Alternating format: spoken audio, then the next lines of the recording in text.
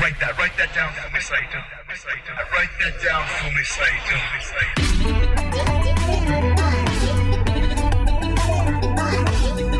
Hello from Burbank, California. Thank you for joining us once again for another episode of Write That Down on the Fight Game Media Network. I'm Justin Nipright for FightGameMedia.com. I'm a staff writer at F4WOnline.com, WrestlingObserver.com. I also work for Pro Wrestling Noah and Cyberfight Inc., and I'm back with Japan's leading pro wrestling author, historian, pro wrestling sociologist, pro wrestling broadcast journalist, Mr. Fumi Saito. Right, on this week's show, we talked about the history of pro wrestling schools and pro wrestling literacy or pro wrestling education over the years. From Farmer Burns' mail order manual to Vern Gagne's camps run by Billy Robinson in the snowy depths of Minnesota, from the methods of guys like Eddie Sharkey and Brad Renegans to the rise of schools like the Monster Factory and Johnny Rogers School, and all the wonderful details in between. If you haven't already, please subscribe to the Fight Game Media Network podcast feed on Spotify, Apple, Stitcher, Downcast, wherever you usually listen to your podcast. Please hit the subscribe button because it helps us out very, very much. Thank you in advance. Enjoy the show.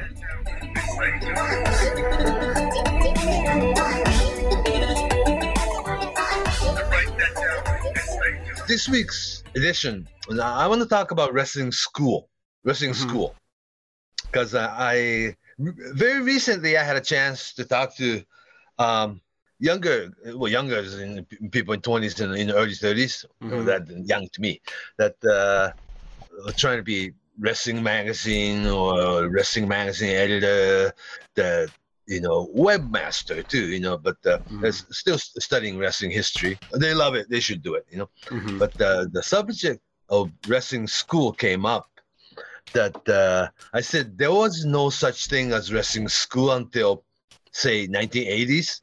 Then they go, right. But where do they, then where do they learn wrestling or how to wrestle? They said, there was no such thing as wrestling school until pretty much 80s, like mid 80s. Yeah. And then how would wrestler become wrestler, or how to learn how to wrestle or how to work? And now then the subject of wrestling business being such a closed society thing, that portion need to be touched upon, that to be able to become a professional wrestler in 60s and 70s or 50s, or the post-war popular culture, the television wrestling, and the wrestler has always been a TV celebrity somewhat, right?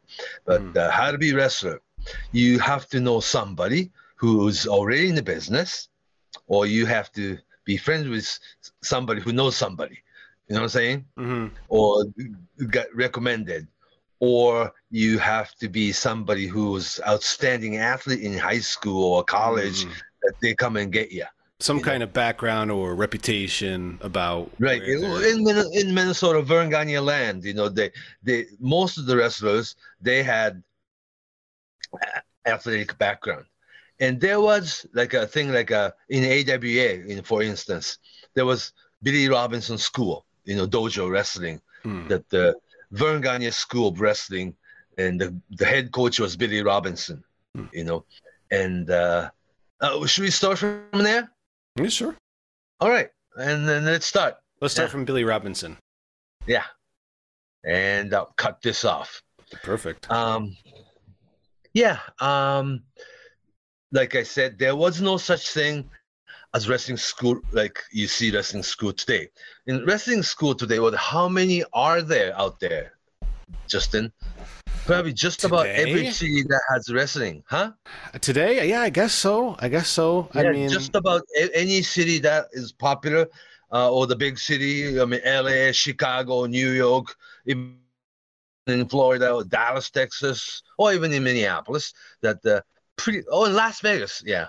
That because D'Lo Brown had school in Las Vegas, but he probably runs it still. That there are wrestling schools that people who wants to learn or that's like going to night school that you pay for your tuition and come learn maybe twice a week for 2 hours. You know what I'm saying? Mm-hmm. And then they. I was just going to say, I think that these days there are a lot of schools, but there are only a few with really good reputations. Of course, yeah. So I think it's more based on that, yeah. Yeah. What I was trying to get to was that I was speaking with the younger journalists on my Zoom meeting, and they were outraged or they're surprised. If there was no wrestling school, where did they learn, or how did they become wrestlers, or where did they learn the craft, or whatever? That there was no such thing as wrestling school until probably mid '80s. But before that, you, like I said, you had to know somebody who's in the business, or who had got to be relative of somebody, or your uncle or your father, of course, your relative, or the close family friends are in wrestling business or being wrestler, and maybe you get recommended or recommendation from them and come in the train. In Minnesota, Verne Gagne territory, of course, AWA. Most of the wrestlers had college background, wrestling background. Wrestling being winter sports, indoor sports, it's always like up north, like Minnesota, North Dakota, South Dakota, Nebraska, Iowa, Wisconsin, and Canada. That the wrestling is pretty strong up north since it's a winter sports and indoor sports. And Verne Gagne, the AW was such that they always wanted to. People think their wrestling's real, right? Of course, all the old-fashioned wrestling promoter wanted you to think it's real, but that's not the point. The point is wrestling business being such a closed society. Are you with me on that? Yeah, it was still, there weren't advertisements for wrestling schools ever. I mean, it's not something that was out in public knowledge. It was always, like you said, it's somebody had to know somebody else. Yeah. And it didn't seem like there was much of a way or a training system that was in play. It was just kind of like, from what I've heard, been told, and read about, I think a lot of guys like Stan Hansen, for example, just kind of go in there and learn on the fly. Yeah, because he was in Amarillo, Texas, Southwest State College football team. All of them. Stan Hansen's a little bit an isolated case because the Southwest State College football team, there was a Stan Hansen. Oh, before that, Dory Funk Jr. and Terry Funk, both in the same college. Stan Hansen, Dusty Rose, Bobby Duncan, that little bit, Bruce Brody, of course, and a little bit later on, Tito Santana, the Barry Windham, they were all in the same college football team. And being wrestling fan, they came to watch Terry Funk, and a lot of them wanted to wrestle too. And the Terry Funk wouldn't even let Dusty Rose train at their ring. The Dusty Rose, American Dream, Dusty Rose had to go someplace else and learn and come back. It was an interesting era because they don't want you to come in that easy. You know what I'm saying? It was like you said. It was still protected. It was still there were policemen. For wrestling textbook and manual, like if you have probably today's standard, today's practice, you'll probably find a lot of mail order Brazilian jiu-jitsu textbook, huh? That was the way when jiu-jitsu got bigger and bigger in the 90s. It was the mail order books or magazines. Yeah, textbook was the drawing on it. You could never learn that, actually, right? You really had to dedicate a lot of time. And the books were oversized, too. They're huge. Actual human instructor to actually learn it, Yeah, you need somebody to correct your technique in person. Yeah, you can't read it, and because there are a lot of people in Japan who wanted to do the Korogachi textbook, and Korogachi always declined. You can't do that. It's like every people's body structures slightly different, and you have to coach these people accordingly. Everybody's different. Like a drop of water in the ocean, and you could never really make a textbook manual like that. And there are people in Japan who wanted the approach to Malenko, Jody Malenko and Dean Malenko, the Malenko brothers, to make these wrestling textbook. They almost wanted to do it, but they decided that no, you could never write down all this technique in writing. And Fujiwara's book has been written, with photos on it, and Fujiwara himself says that doesn't work. You know what I'm saying? Yeah, the mail order wrestling book goes all the way back to like 1900s. Did you know that? No. That the mail order wrestling textbook, like a self-defense and a discipline kind of book, done by Farmer Barnes. Oh, okay. Yeah, I know the Farmer Burns like literature publication or whatever it was. Mm-hmm. Yeah. Farmer Burns, for today's wrestling fans out there, listeners out there, Farmer Burns is the coach of Frank Gotch. Frank Gotch is the very first undisputed world heavyweight champion in America, 1908, beating George Hackenschmidt. I mean, just an information. But Frank Gotch, too, had a teacher. That's Farmer Martin Barnes. Farmer Barnes wrote the book, Mail Order Only, for Wrestling Manual. I love to find it. I have the photocopy of the few pages of that thing, because it's so hard to find the original. It's kind of like an antique, right? I think there might be a copy at TotoCon. Copy of it, yeah. It's a photocopy. I've seen it. Mm-hmm. And they have the Frank Gotch book, too. His kind of I training do have book. A copy. Yeah. So there had been wrestling manual, mail order book, or the paper book version. And it's been written, but it's like there's like a mixed bag. That there's one opinion, you can learn this from your book. And the other is, no, you could never actually learn anything from those books by, reading and looking at photos. Then they do it for you, to your brother or something. You know what I mean? And, if there's no sparring element, it's not, I don't know. But what it is, it's just a book of techniques. Same thing with, like a judo instruction book or, Aikido. Right. Probably today's, Brazilian jiu-jitsu book. You could probably learn how to hold, somebody's wrist, or to try to do certain things in your basement or something. But you got to study like 17 different pictures of one technique, Yeah. And sometimes you only get one angle of the technique with the picture. It's only from where the photographer was standing, but you might need to really see it from the opposite side to see how their hips are moving or where their left or right foot is going, something like that.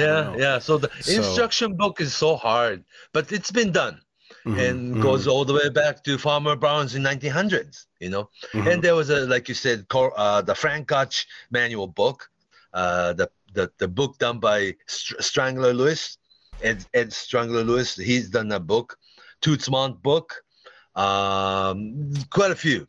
But it's nothing to do with wrestling school.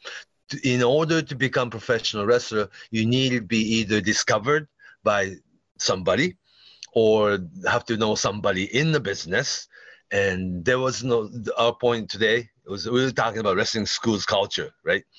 And up until all the way till, we just talked about 1900s, instruction book by Farmer Barnes. Over 100 years ago. Yeah, George Hackenschmidt book and all that things, that's been done. Then, but there's complete kayfabe closed society that it's not to actually, in order to become a professional wrestler, you had to know somebody or actually knocking door and go to some place. Even old Stu Hart, he hitchhiked from Calgary to New York and found the promoter and told the promoter, Toots Mondt, that I want to become a professional wrestler. Then that's far. Promoter, yeah, and professional that the promoter Toots Mondt look at Stu Hart's cauliflower ear and saw the potential. Right, you've been wrestling, yes, sir.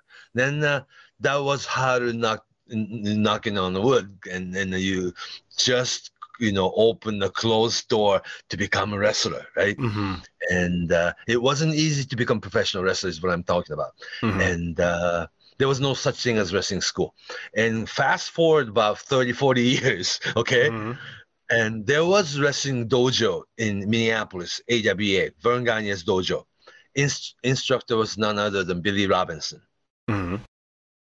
And he coached people like young Ric Flair, Ken Patera, young Bob Remus, who later on became Sergeant Slaughter, Olympian Chris Taylor, and Paul Parchman, who later on who became Playboy Buddy Rose, and Jim Brunzell, and Kazuo Vasili in it, who later on became Iron Sheik, right? Mm-hmm. I mean, that's almost like who's who in 70s wrestling, right? Ricky Steamboat too?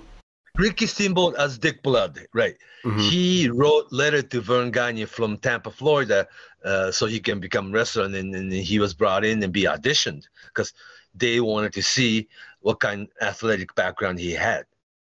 Mm. Yeah. So that was really hard to really teach, or even how to start training, right? No guarantee of debuting, no, but what they will do is that the Billy Robbins will train you and stretch you. Yeah.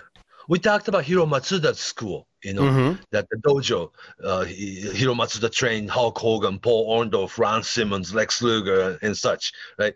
There was no such thing as wrestling school, that he had to look at these guys and say, maybe I can train him. You know what I'm saying? Mm-hmm. Kind of size him up, look at him, study the background. Or the willingness, you right. know? Yeah, right. to go through. Do they want to do this? Ready to torture you. Right. Yeah. Right. Yeah. And on Vern Gagne's wrestling in the dojo case, that they would not smart you up until the day of debut. Mm. I mean, everybody have pretty good idea of what the wrestling would be, but they would not really tell you what it is really until your first match.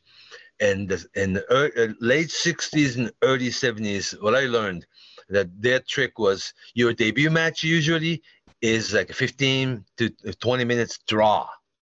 Mm-hmm. You go out there and work your ass off for 20 minutes and come back. Mm-hmm. Win or lose. I mean, like try to win if you could, and try to survive. Yeah, if you could, and just get there and wrestle for 20 minutes nonstop. So that was like a Broadway debut match that either win or lose. Or if you are designated kind of TV jobber type, that you'll be losing in 2 minutes.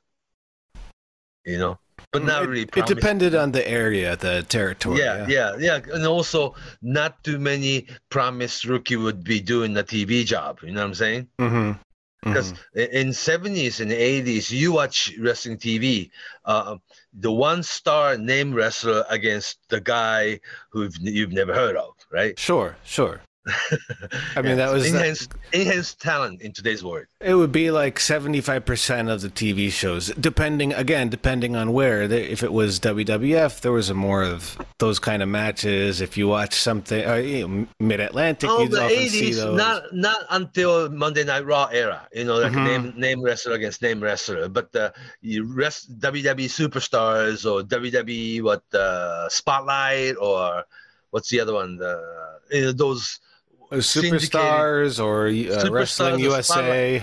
Wrestling USA, Wrestling America kind of thing. Yeah, that's a syndicated package show that the match in themselves were almost generic. That Paul Orndorff, Mr. Wonderful Paul Orndorff will come in and whip the guy in 2 minutes with power drive or something. Sure. Yeah. The idea was just to showcase your name talent. Yeah. And how strong they were and who they were and what they looked like. It was a kind of introduction, right? Then you're not supposed to remember the other guy. Exactly. That was what the theory is or was. But those enhanced talent were not guys from off the street or anything. They learned that wrestling somewhere. you know. But Right. they were a lot of times rookie or the local guy who has regular job, right? Yeah, Or usually, sometimes even today, it's the local, one of the best local guys is sent out, maybe does a match with a well-known guy, and then that company's gone, and when there's another show, more local, smaller show, that's the big superstar because they were... right, and also those guys, you know, that enhanced talent will be wrestling in your local independent card next weekend. Exactly, yeah. Yeah, yeah. The hierarchy is there. It almost But, kind of gives it credibility to the wrestler locally. Yeah, because name talents are more talented guy, you know, and for real, you know. Mm-hmm. Mm-hmm. Yeah. But sometimes, if you remember, like guys like Hardy Boys, you know, when they were 17, 18, they're on the TV doing it. Mm-hmm. The plaid. Mick Foley, you know, he was on TV doing it, you know, a couple of times for the WWE TV. And for Mick Foley's case, that he, you know, while he was in college, he was going Dominic DeNucci wrestling school every weekend. Mm-hmm. Driving very far. Yeah, that's still wrestling school. That's he came from wrestling school era. You know, the ECW guys, you know, the Tommy Dreamer, Taz, that they were in Johnny Rod's wrestling school in Manhattan, right? Mm-hmm. Yeah. Oh, whereas Sabu learned from his uncle Sheik. Yeah, kind of. Wasn't necessarily a school. No, you had to know somebody. Right, you had to know somebody connected to the Sheik. Yeah. And Rob Van Dam, young Rob Sutkolsky, came to Sheik, you know, wanted to learn. And the Sheik, you know, looked at him as he's a really good looking guy, let's train him. You know what I'm saying? Mm-hmm. So you have to have the actual connection to the business in, you know, up until 80s. And right, like back to Vern Gagne's wrestling school, Vern Gagne assigned Billy Robinson to be the real instructor because you learn this from this guy and you be, you know, really, really good. And all the talents are from like a University of Minnesota. Ric Flair, his roommate, Ken Patera. Ken Patera went to Munich Olympic, you know, in the weightlifting. Mm-hmm. A little bit later on, Chris Taylor, actual Olympic wrestler. Yeah. The Kazuo Wajiri later on become Iron Sheik. And the teammate, I mean, in the wrestling camp. So, they used to call it camp, wrestling camp. Yeah. Yeah. So they were selected, you know, amateur athletes who wanted to be wrestler. What I'm talking about is that it's like not like Japanese company, Rikidozan's, you know, Rikidozan dojo to Nippon Pro Wrestling dojo to New Japan, you know, dojo, Inoki's, Giant Baba's, you know, All Japan dojo, then UWF. It's all dojo system that these trainee never really had to pay for your tuition, you know, but you be auditioned first. You have to have athletic background. You come into dojo and actually live in dojo and have that newcomer young lion lifestyle for the first 2 years. Yeah, that's the Japanese style. But in America, it's always been trained by a wrestler or somebody who was in the business. And there was no such thing as wrestling school until 80s. And I'm talking about 80s because when you talk about Minneapolis, it's also the place for wrestling school too, outside of Vern Gagne. I'm talking about Eddie Sharkey's school. There was the gym called Ventura's Gym in North Minneapolis. Jesse Ventura's Gym. Are you with me? Yeah. Mm-hmm.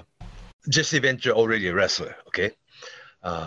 Famous wrestler. Right. And he parked his Datsun 280Z outside, you know, like a sports car, you know, right outside the, you know, the gym.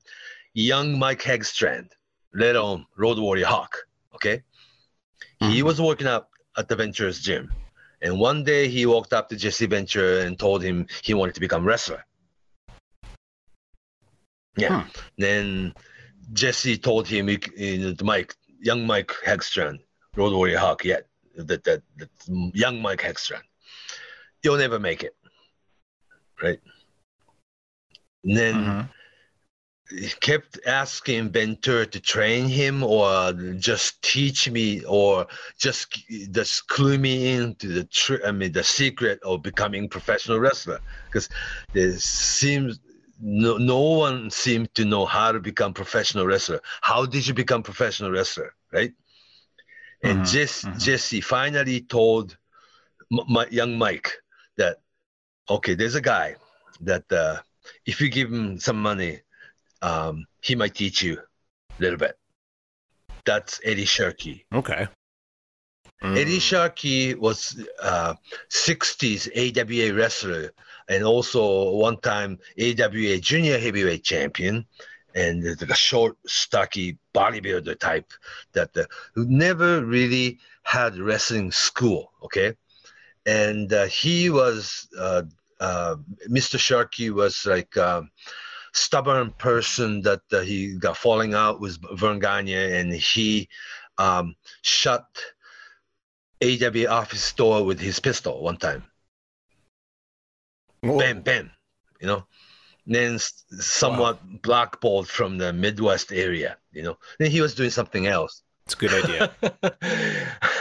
And he was doing, you know, being a bodybuilder and also a bouncer. And he was doing all kinds of different jobs outside of wrestling because he was basically blackballed from Vern Gagne's territory. And Jesse Ventura was the one who got trained by Eddie Sharkey back in like 76. Personal training. Yeah. Okay. But just because of the connection with Eddie Sharkey, Jesse Ventura could not debut in AWA area. So he was sent out to Portland, Oregon, Don Owens territory to debut. Yeah. Then he spent a year or so wrestling in Northwest, the Pacific Northwest area. Then he came back to Minneapolis as a wrestler, and AWA debuted him as Jesse the Body Ventura from Venice Beach, not the Venice Beach, Ventura. No, he had the Ventura is not even his name. You know that's a town in California. You know. Yeah. Near LA. Yeah. And he became, and when he was like super young, he was walking around Minneapolis Auditorium wearing tie-dye t-shirts, telling people that he was younger brother of Superstar Billy Graham.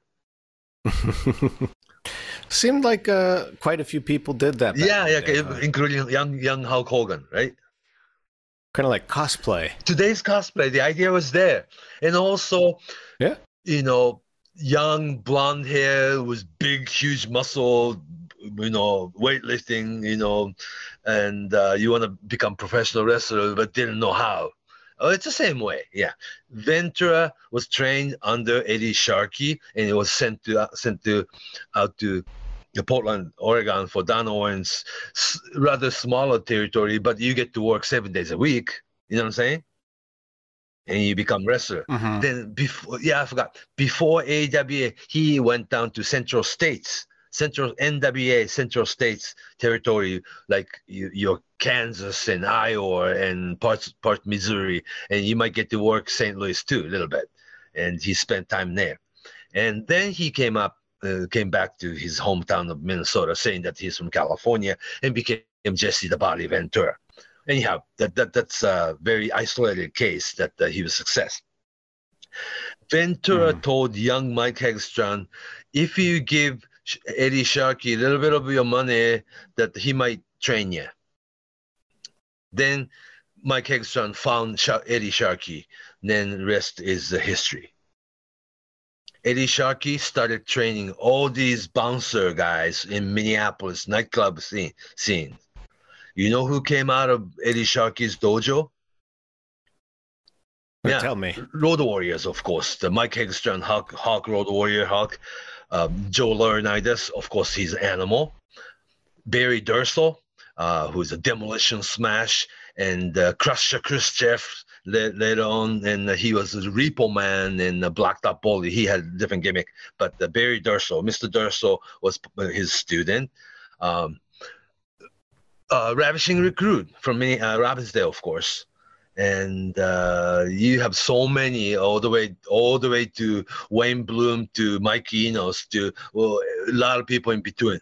Tom Zink. Tom Zink, of course. Yeah, Tom Zink was one of them, and a little bit later on Medusa. Yeah. If I'm not missing, John Nord probably. Yeah, the Berserker, and there's so many in between. Yeah. How about Sean Waltman? Sean did not, or did he train? He trained with the Malenkos. Yeah, first, right out. I mean, right while he was in college, but he wanted to move. He was born in. Yeah, Sean Waltman was like 10 years younger than these guys, though. Okay, 10, 12 years younger. So it was a different scene. But while he was in Tampa, he was trained under Malenko's dojo, and he didn't have to pay for the dojo fee because he was being a crash test dummy. You know what I'm saying? Yeah. Right. And he wanted to move up to Minnesota. He had a relative in Minnesota. You know, growing up in Tampa, Florida, he has never seen snow. Yeah, and so wanted to come up to Minnesota and see the snow and then live in Minnesota. And of course, you'll find wrestling there too. And hooked up with Eddie Sharkey and their friends pretty much right away. Yeah. And there were independent portion of, see, these people I just talked about, the Road Warrior, Hawk and Animal, that the Animal's friend Nikita Koloff, that the Barry Durso, the John Nord, the Tom Zink, the Ravishing Recruit, that these guys all were all in the same age group, and some of them went to high school together, but most of them were like in bouncers, scene in Minneapolis nightclub. And Eddie Sharkey was bouncer himself. Older guy, but he was bouncer at clubs. And as soon as he sees some big guys, like a tall and big bodybuilder type, Eddie Sharkey will walk up to them and say, "Do you want to be a wrestler? You'll make good money. Or you want to be a wrestler and don't try to make a living, but you have this is the greatest hobby in the world. You work in wrestling there's no such. I mean, there's nothing like it. You have a great time, and you might be able to see the world. Meaning, like you gotta go to Europe, you gotta go to Japan, you go to Australia, maybe, and I mean, you can get to see the world. This is the greatest hobby. Just don't try to make a living, something like that, different people came in with different, reason too. Because in Medusa's case, in '87, that she was trying to become an actress, and a Hollywood stunt person introduced her to Eddie Sharkey that you should be wrestler first, then you be a stunt person, something. You know what I'm saying? Yeah. So different people came in with different reasons, because Medusa wasn't exactly a wrestling fan until the first day of training. Yeah. And there are like a dozen other guys who didn't make it, you know what I'm saying? Or they made it in a certain local level, like, there was like 3 different Terminators, after Terminator movie. Yeah, the Terminator this and Terminator that. Yeah. And then there was like, after Road Warriors, a lot of bodybuilder type. And I hate to touch this, but the early 80s is also kind of steroid era. Sure, it was a different era of wrestler, and which kinds of wrestlers were most popular. It was very bodybuilder build was what was expected. And the one guy will put on 50 pound in 1 year period. That you gotta wonder, right? Yeah. Sure. They blew up like they ripped it. The ripcord. They pulled the ripcord. But and they expanded. Right after Road Warriors' big success, more bouncers in Minneapolis wanted to become wrestlers. Yeah. Sure. And it was the type.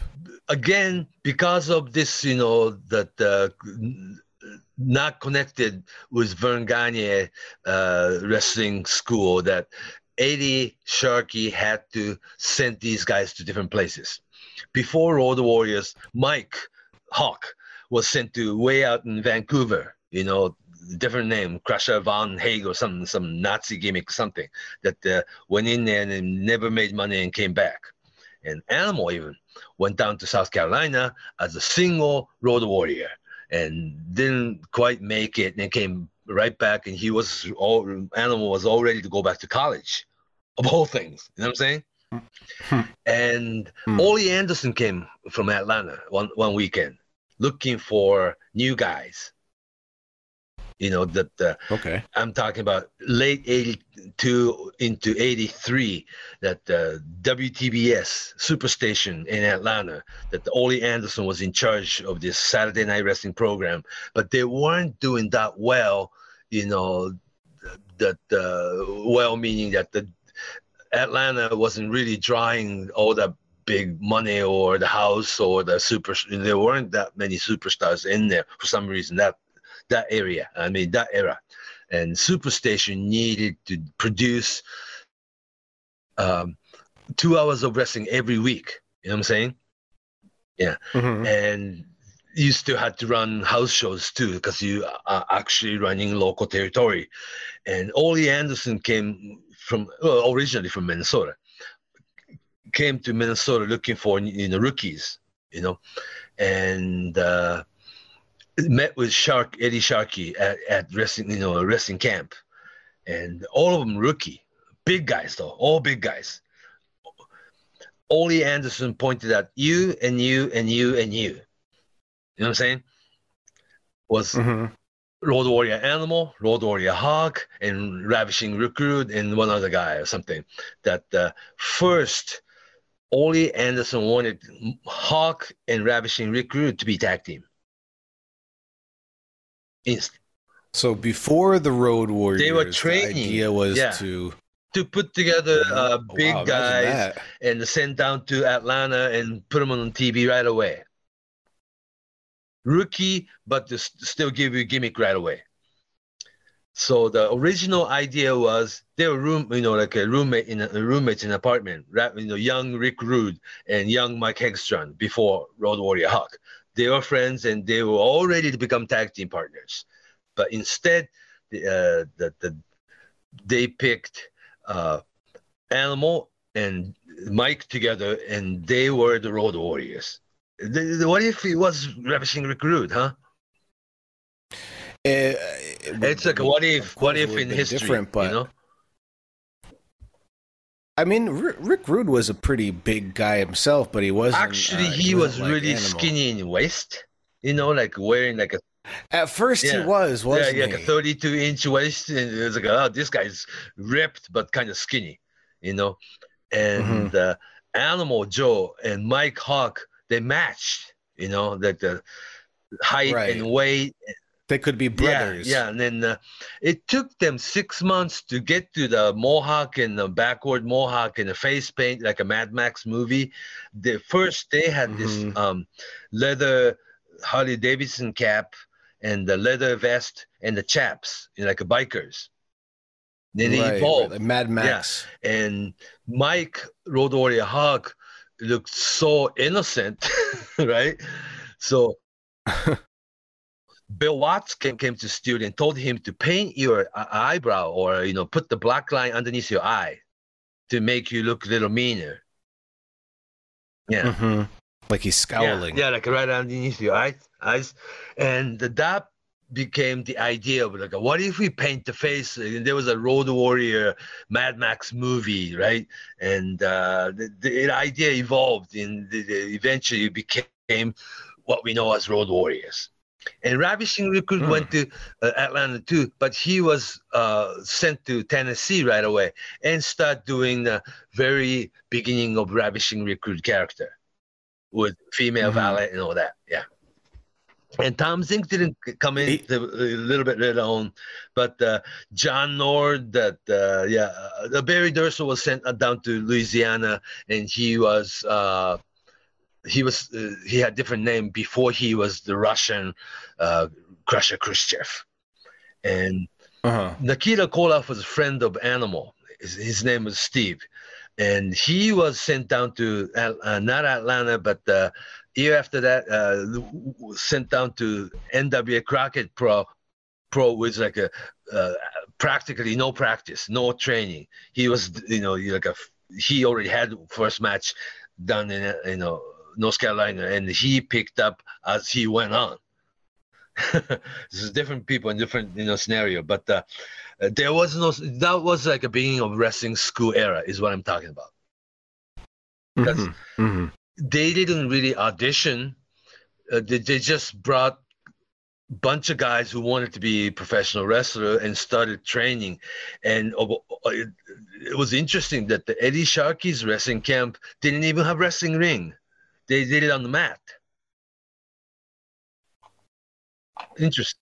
I think that's a key part in understanding why wrestling is like it is today, because there was a time period where promotions would go out and scout their talent and bring it in, whereas now, after school started opening, a lot of the talent that populates these promotions are guys and girls that went to school because they want to be a wrestler. Yeah, but look at today's wrestling school. They take guys and women that there's no athletic background.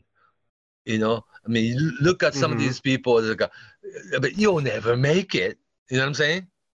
But the thing is, it's bad. A lot of the wrestlers today, they're not people that were scouted. They're people who want to go and become wrestlers. Yeah. It's different because like you said, like Medusa didn't even like wrestling at first. Like you said, it's like these people didn't necessarily like wrestling before they began pro wrestling.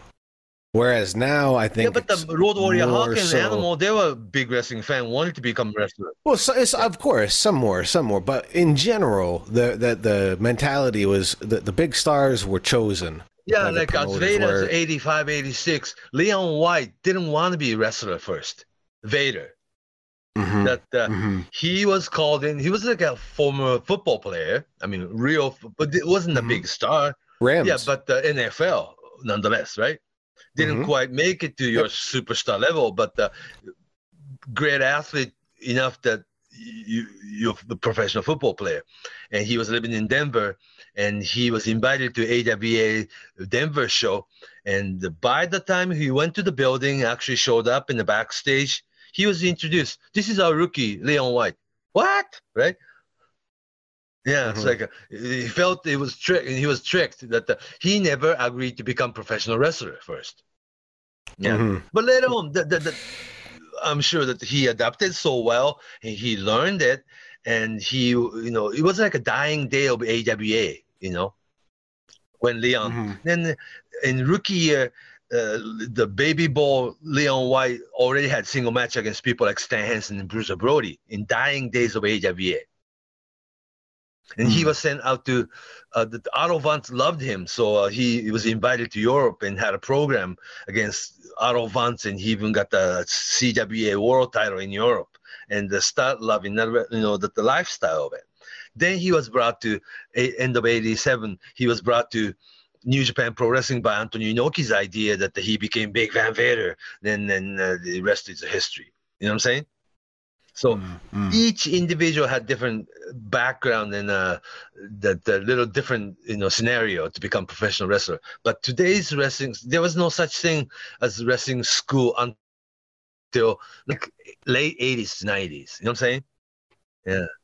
So I wouldn't call Eddie Sharkey's camp necessarily a wrestling school. Later on, he took the student and took the tuition and trained people, whether you make it or not.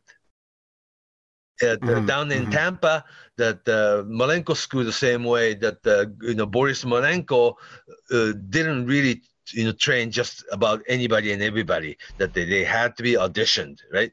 But later, like in mid 80s to 90s, more people showing up to dojo and wanted to become wrestler. They had to they had to run a course, like a class, Thursday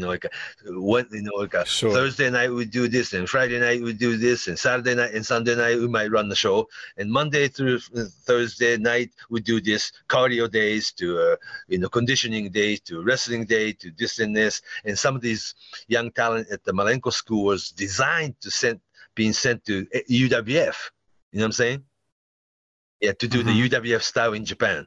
Some of these people weren't expecting to debut in America, but you train you the certain way, you can go to Japan and work UWF. I mean, kick, chops to submission and suplex, no nonsense. Like Yeah. catch wrestling, pancration, whatever the it was. closest back thing then. to MMA later. I mean, MMA 10 years later, right? No holds Right. barred. And young Shamrock came in, trained, young Ken Shamrock. He was trained under Nelson Royal Wrestling School in North Carolina first, then debuted, Vince Tulali. But before Shamrock was sent to UWF back in the 87, 88, that he was retrained under Malenkos, so he was ready to go to Japan and do this stuff. And Ken was good at it, right? Yeah, so the Malenko school and Tampa's Malenko school and Minneapolis Eddie Sharkey school became two schools that were so famous in late 80s into 90s. Yeah. Very interesting, huh? And just up north from Minnesota in that area was also in Canada with the Dungeon. Yeah, Calgary. The Hart Family Dungeon. Course, but not for everybody and anybody. That is also old school that you had to know very old school, somebody or be recommended by somebody who was in business. Yeah. So it was, because superstar Billy Graham got trained way back in 1970, off of Canadian football. You know what I'm saying? Yeah. And he wasn't even a wrestling fan that much, but later on he learned the nuance is in his word. Yeah. Before we forget, we have to mention Brad Wrestling School too. Brad Reagan's. Another dojo in Minnesota who is very special because Brad Reagan's former Olympic wrestler, 1976 Montreal Olympic, and also Golden Rookie for AWA in the early 80s. But he was a mobile coach, and he only coaches rookies that already had the deal. That's very different. Very different. He coached JBL, JBL, WWE JBL, okay? John Layfield. John Layfield. He was sent by Mantels in Dallas that get this guy ready in 3 months. I mean, like a green rookie. Wow. That they had the deal that after Von Erichs, okay? Somebody was always running Sportatorium in Dallas, right? And this time, I believe it was a GWF run by Peresino, yeah. And JBL was sent to Brad Reagan's dojo and get this guy ready in 3 months. Just give him basics. He's got the body. He's just tall, big, athletic, football player. It's just teach him well enough that he can be in the ring in 3 months' time. Interesting, huh? Yeah. Brad only trained guys that already had the deal. Deal meaning that he trained Leon White before he was sent to New Japan's Big Van Vader.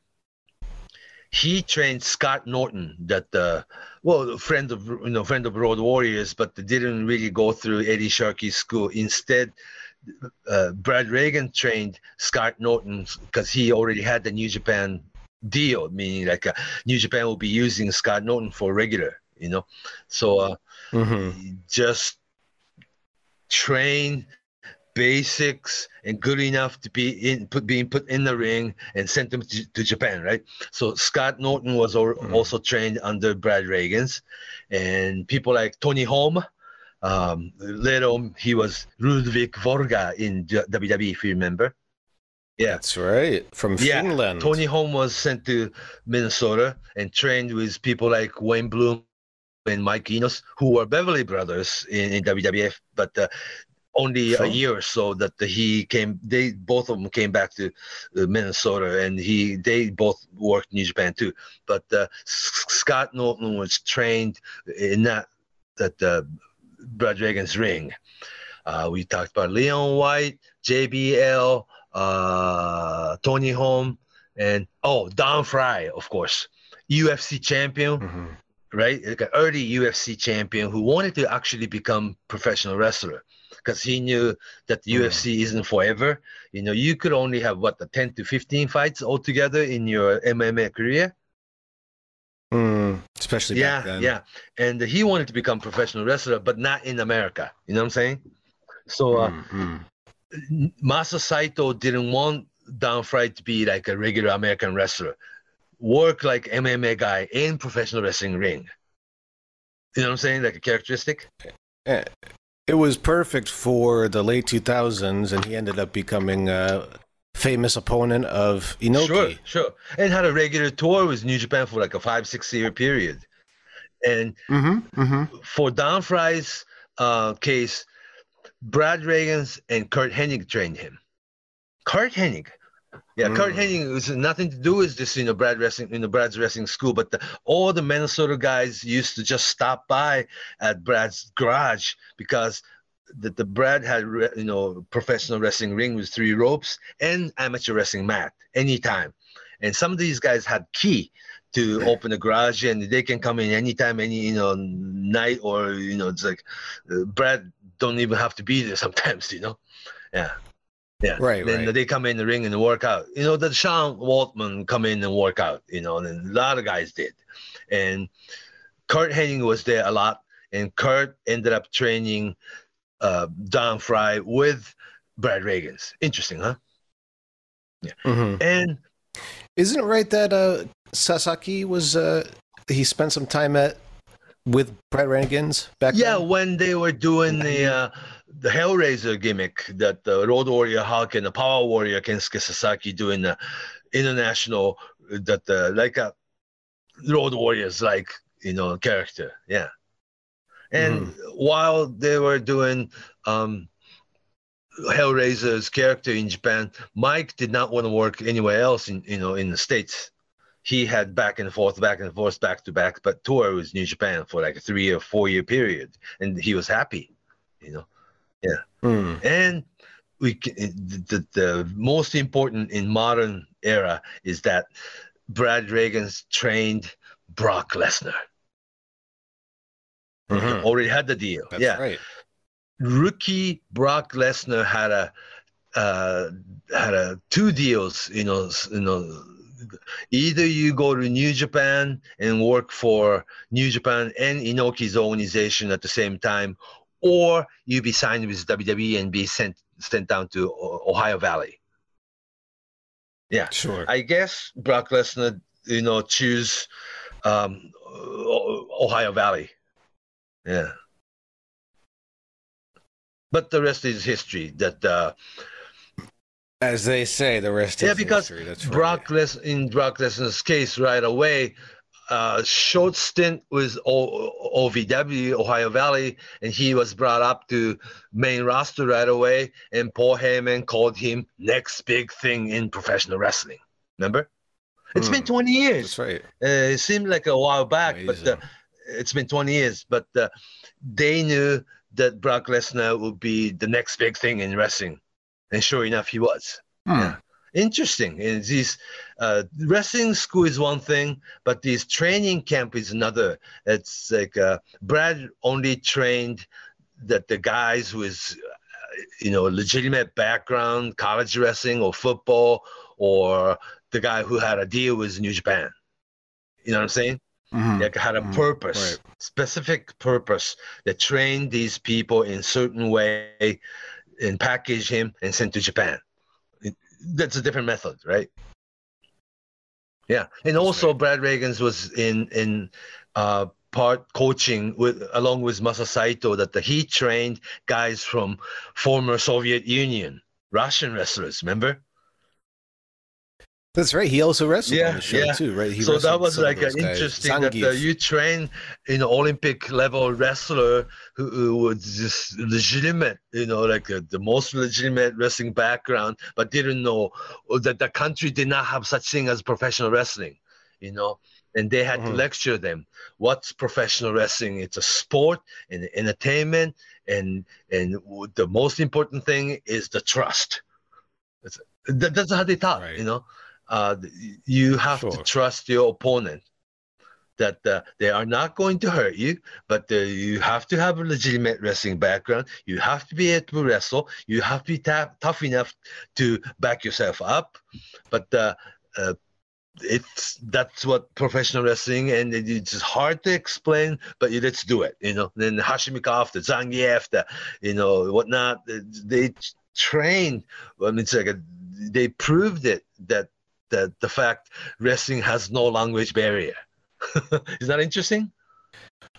Yeah, and even today, if you watch back, it kind of holds up in a interesting way. It looks more like what you see in UFC or jiu-jitsu today. Yeah. Of course, because it's in pro wrestling. It's showcasing your athletic ability, and you have to be showman, and you have to be an entertainer, but you have to have an expression. You have to have presence and ability to pantomime storytelling. You know what I'm saying? Yeah. Yeah, and I think that's what kind of separates professional wrestling from amateur wrestling. You have a lot more to learn in professional wrestling. Yeah. And one more experience that the unique experience, the conversation I had with Hiro Matsuda. Hiro Matsuda, one day, we rode together in a car. And he was looking through, and then went to eat a restaurant, and he was looking through my Japanese wrestling magazine and saw the article on Monster Factory. Larry Sharp's Monster Factory. The Bam Bam Bigelow was an exceptional student that he would have made it with or without Larry Sharp's Monster Factory. Right. And it was the same as Raven, probably. But Hiro Matsuda hated the fact that somebody like Larry Sharp, I'm nothing to take away from Larry Sharp. He was wrestling. He had an idea to run the wrestling school, and people pay tuition. He had a wrestling ring and the course and curriculum and all these things. So he packaged it. But Hiro Matsuda's mentality in old school wrestling, that. If you put this Monster Factory, guys in your magazine, I'm not going to help you again. Ooh, I'm sorry.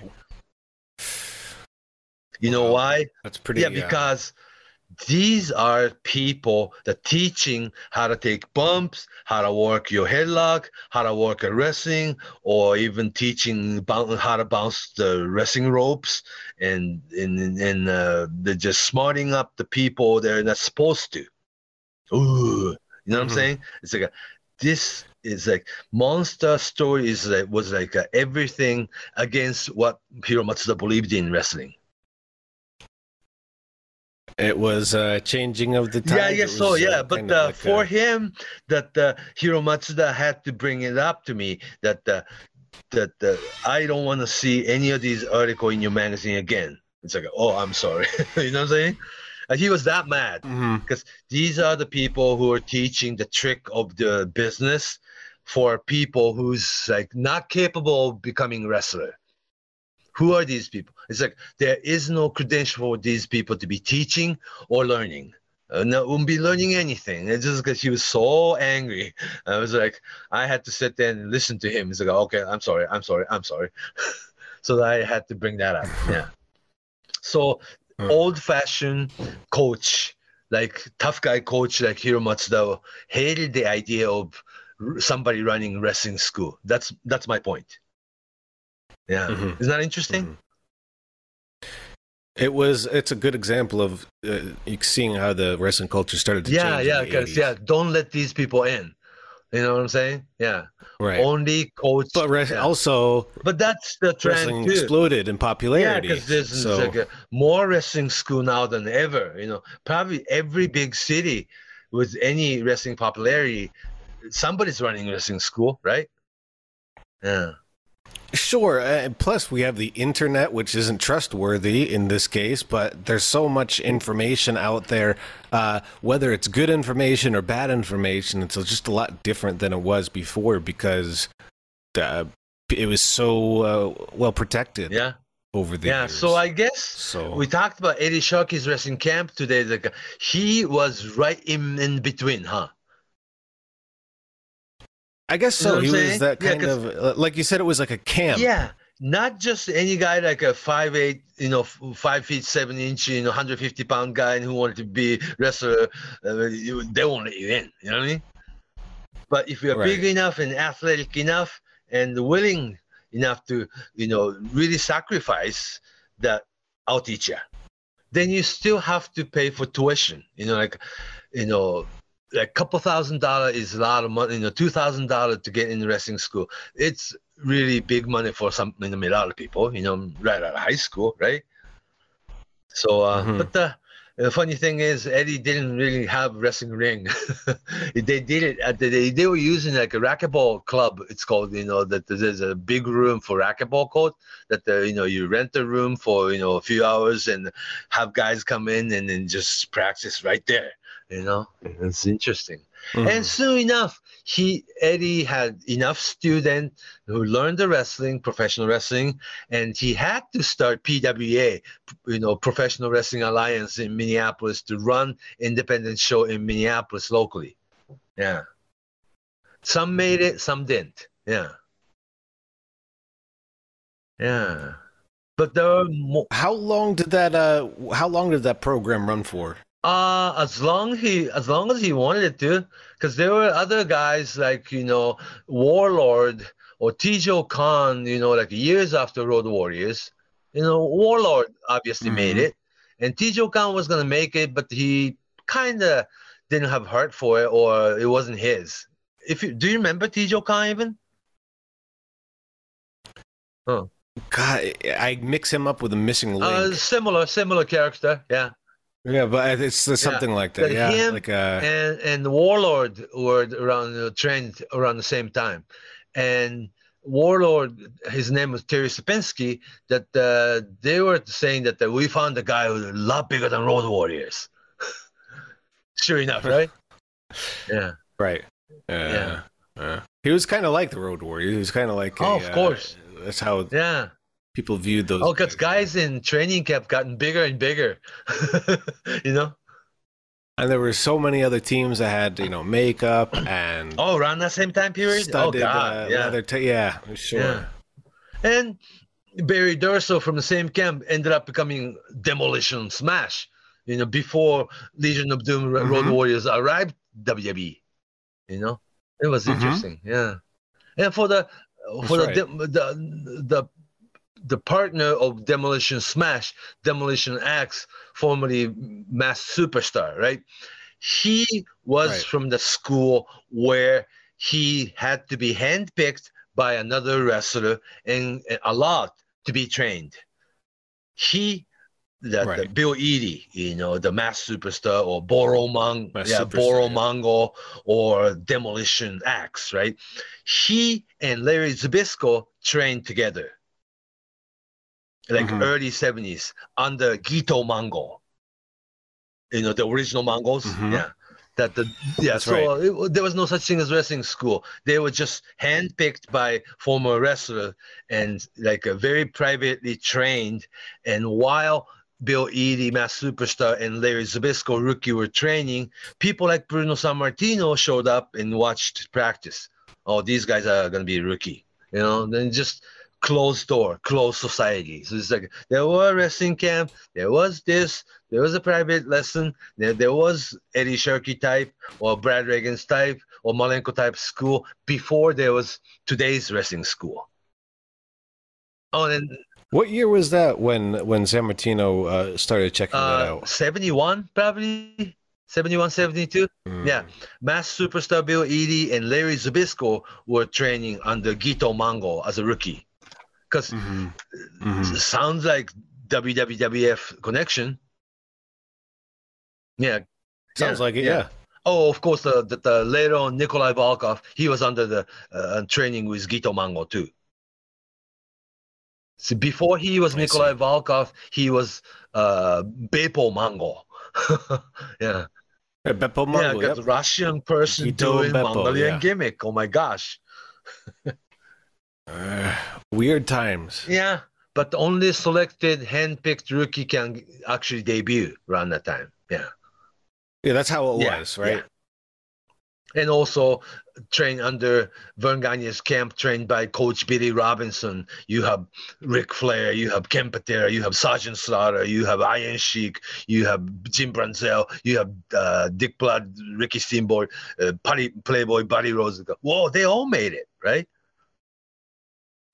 And that camp, that was notoriously difficult, wasn't it? Yeah, they won't let them in. Yeah, and then there was quite a few guys who didn't. Or make I mean, the training was pretty hard. The training was harder Billy Robinson than, would not smart you up. No, they just stretch you. I mean, they just teach you how to wrestle. It's like, is this going to be useful? You know what I mean? Yeah. I mean, when is that going to be like the time we, like hard around, hip tossing and drop kicking and bouncing off the rope? They won't. Yeah. So they smart themselves up to some point. Yeah.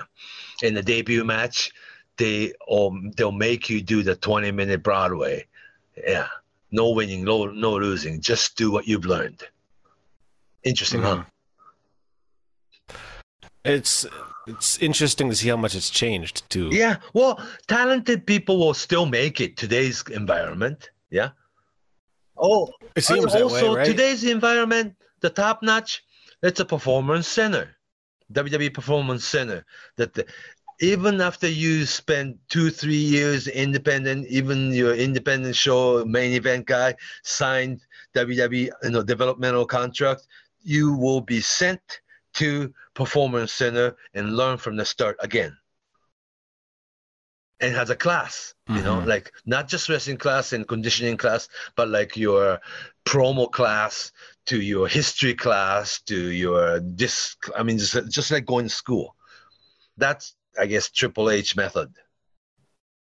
They have their idea of what pro wrestling should be, and they teach it like a curriculum. And they want you to be athlete, like don't have to be wrestling fan, but you like a college wrestling preferred, college football player preferred, or just be an athlete.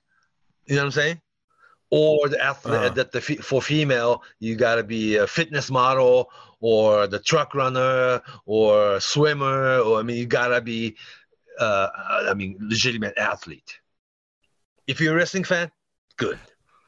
Not, still teach you. You know what I'm saying? Yeah. But still be handpicked somewhat. Because not everybody make it, Yeah. Right. And everybody has a different strong athletic background. With Performance Center, I think it's really hard to be wrestler now. Or there are wrestling schools out there. I think it's both. Yeah. It's hard to be a WWE wrestler, but I think it's easier to get into the business and become a personality or a wrestler. Yeah, from where you grew up, I guess. If you grew up in Texas, you'll find wrestling school. Somebody's running, and probably debut you in the local wrestling scene. And if you are ambitious enough, or eventually get to WWE, maybe. Yeah. So it's not all that much different, I guess. I think the internet has changed everything. Yeah. I think that I think there are more choices in the States, and we do gotta remember that in the States and in Mexico and in Japan, the training systems are a little bit different. Yeah, right. Yeah, like the Lucha Libre training, you can actually do Lucha Libre training at local gyms down in Mexico. Yeah. It's, kids are doing it. It's treated differently. And also different hierarchy too, But in Mexico, when you debut, you have to be licensed, Yeah. That's right. You also need a license down there, like a boxer. Yeah, so that's a different method. There's legitimacy to it, right? Yeah. I guess it's all different. Yeah, because there's no license in Japan, but the strict dojo system is here. Yeah. Yes. Yeah, different structure. Yeah, different structure altogether. It's almost anthropology thing, isn't it? Yeah. Sure. Especially as more time goes by. And top of the world, WWE have like a mixed talent too, because you will have guys like Shinsuke Nakamura with New Japan background. Seth Rollins actually has independent background. You know what I'm saying? That's right. More and more stars came up a different way. And Roman Reigns, is a isolated case too, because he was a football player and also was was Ano I family. Yeah. But he also spent time, coming up to the Florida Championship Wrestling, and wasn't necessarily a star at first. Right. Well, look at Dwayne Johnson. He wanted to be a football player. Then he wanted to be a wrestler. Then he became a huge superstar in professional wrestling. He was too big of a star to be in the TV frame. That's when Hollywood decided to steal him. Yeah, altogether. So I guess if you're a talented individual, you'll make it. Yeah. Yeah, the cream rises to the top. Yeah. So that's our story for wrestling culture called wrestling school. Yeah, I guess there's more door to walk in, which is good. You got to start from somewhere. There's more, and I think in general, the having more information out there makes it safer for everybody. Oh, yeah, even in Japan, that you don't have to go to all the dojo system, and some people like Kazuchika Okada choose Ultimate Dragon that Toryumon before New Japan. He went to Mexico when he was 15. Or somebody like Kota Ibushi came from a total independent scene. Total, like not even, I think maybe even below independent, like a college wrestling. Yeah, like a pro style college wrestling, like a subculture, like a pro wrestling club. Yeah, like a play pro wrestling, right? Yeah, that's something that's more popular over in Japan than in the States. Every college has I think it. within the States, right? But over here, it grew into like backyard wrestling, That's which was bigger 20 years ago. Most of the backyard wrestlers will become independent wrestler, and if you're talented enough, you'll be Young Bucks. I think, yes, one out of every 100, few hundred. I think so. Yeah. Especially during the big boom during the late 90s, there were so many people that wanted to play wrestling. And you're back, with your trampling in your backyard. Yeah. So, okay. So if anybody has questions, or if we didn't hit on a school or a territory or a certain, system, I have to realize that it evolved with time.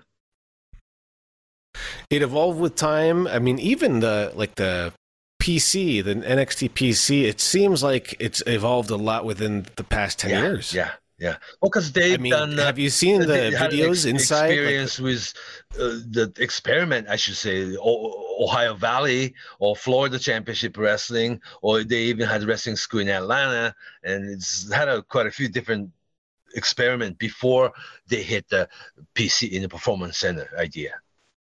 That's right. And it evolved not just like in developing curriculum for wrestlers, but also if you've seen the interior of this PC, it's like it has everything that you would need, essentially, right? It has amazing exercise equipment, loads of rings.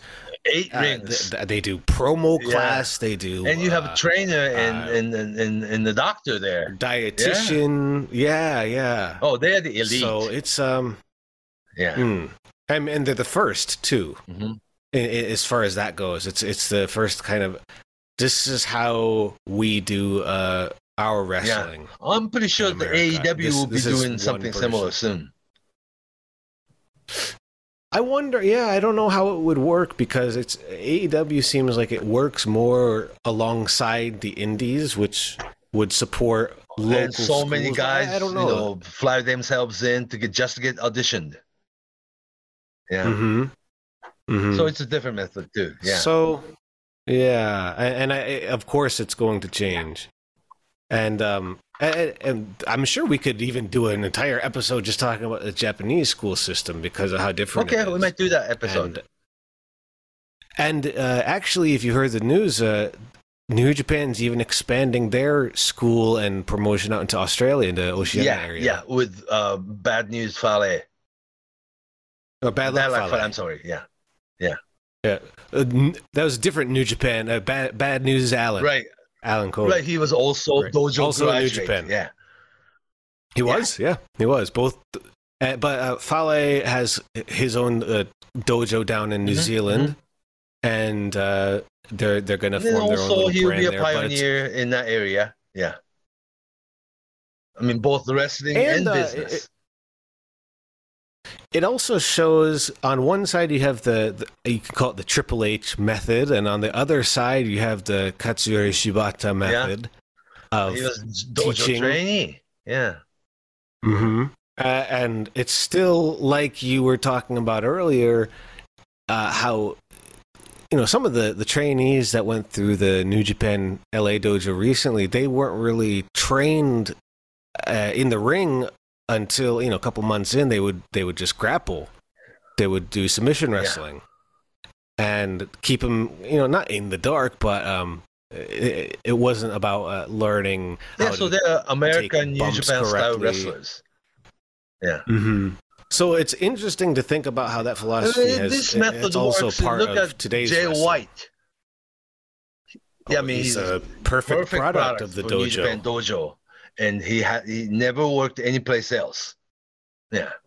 This is what we can create. Yeah. Very interesting. Yeah. Mm-hmm. Oh, it's Okay. just like we can talk Well, about this if we- forever. I know all kinds.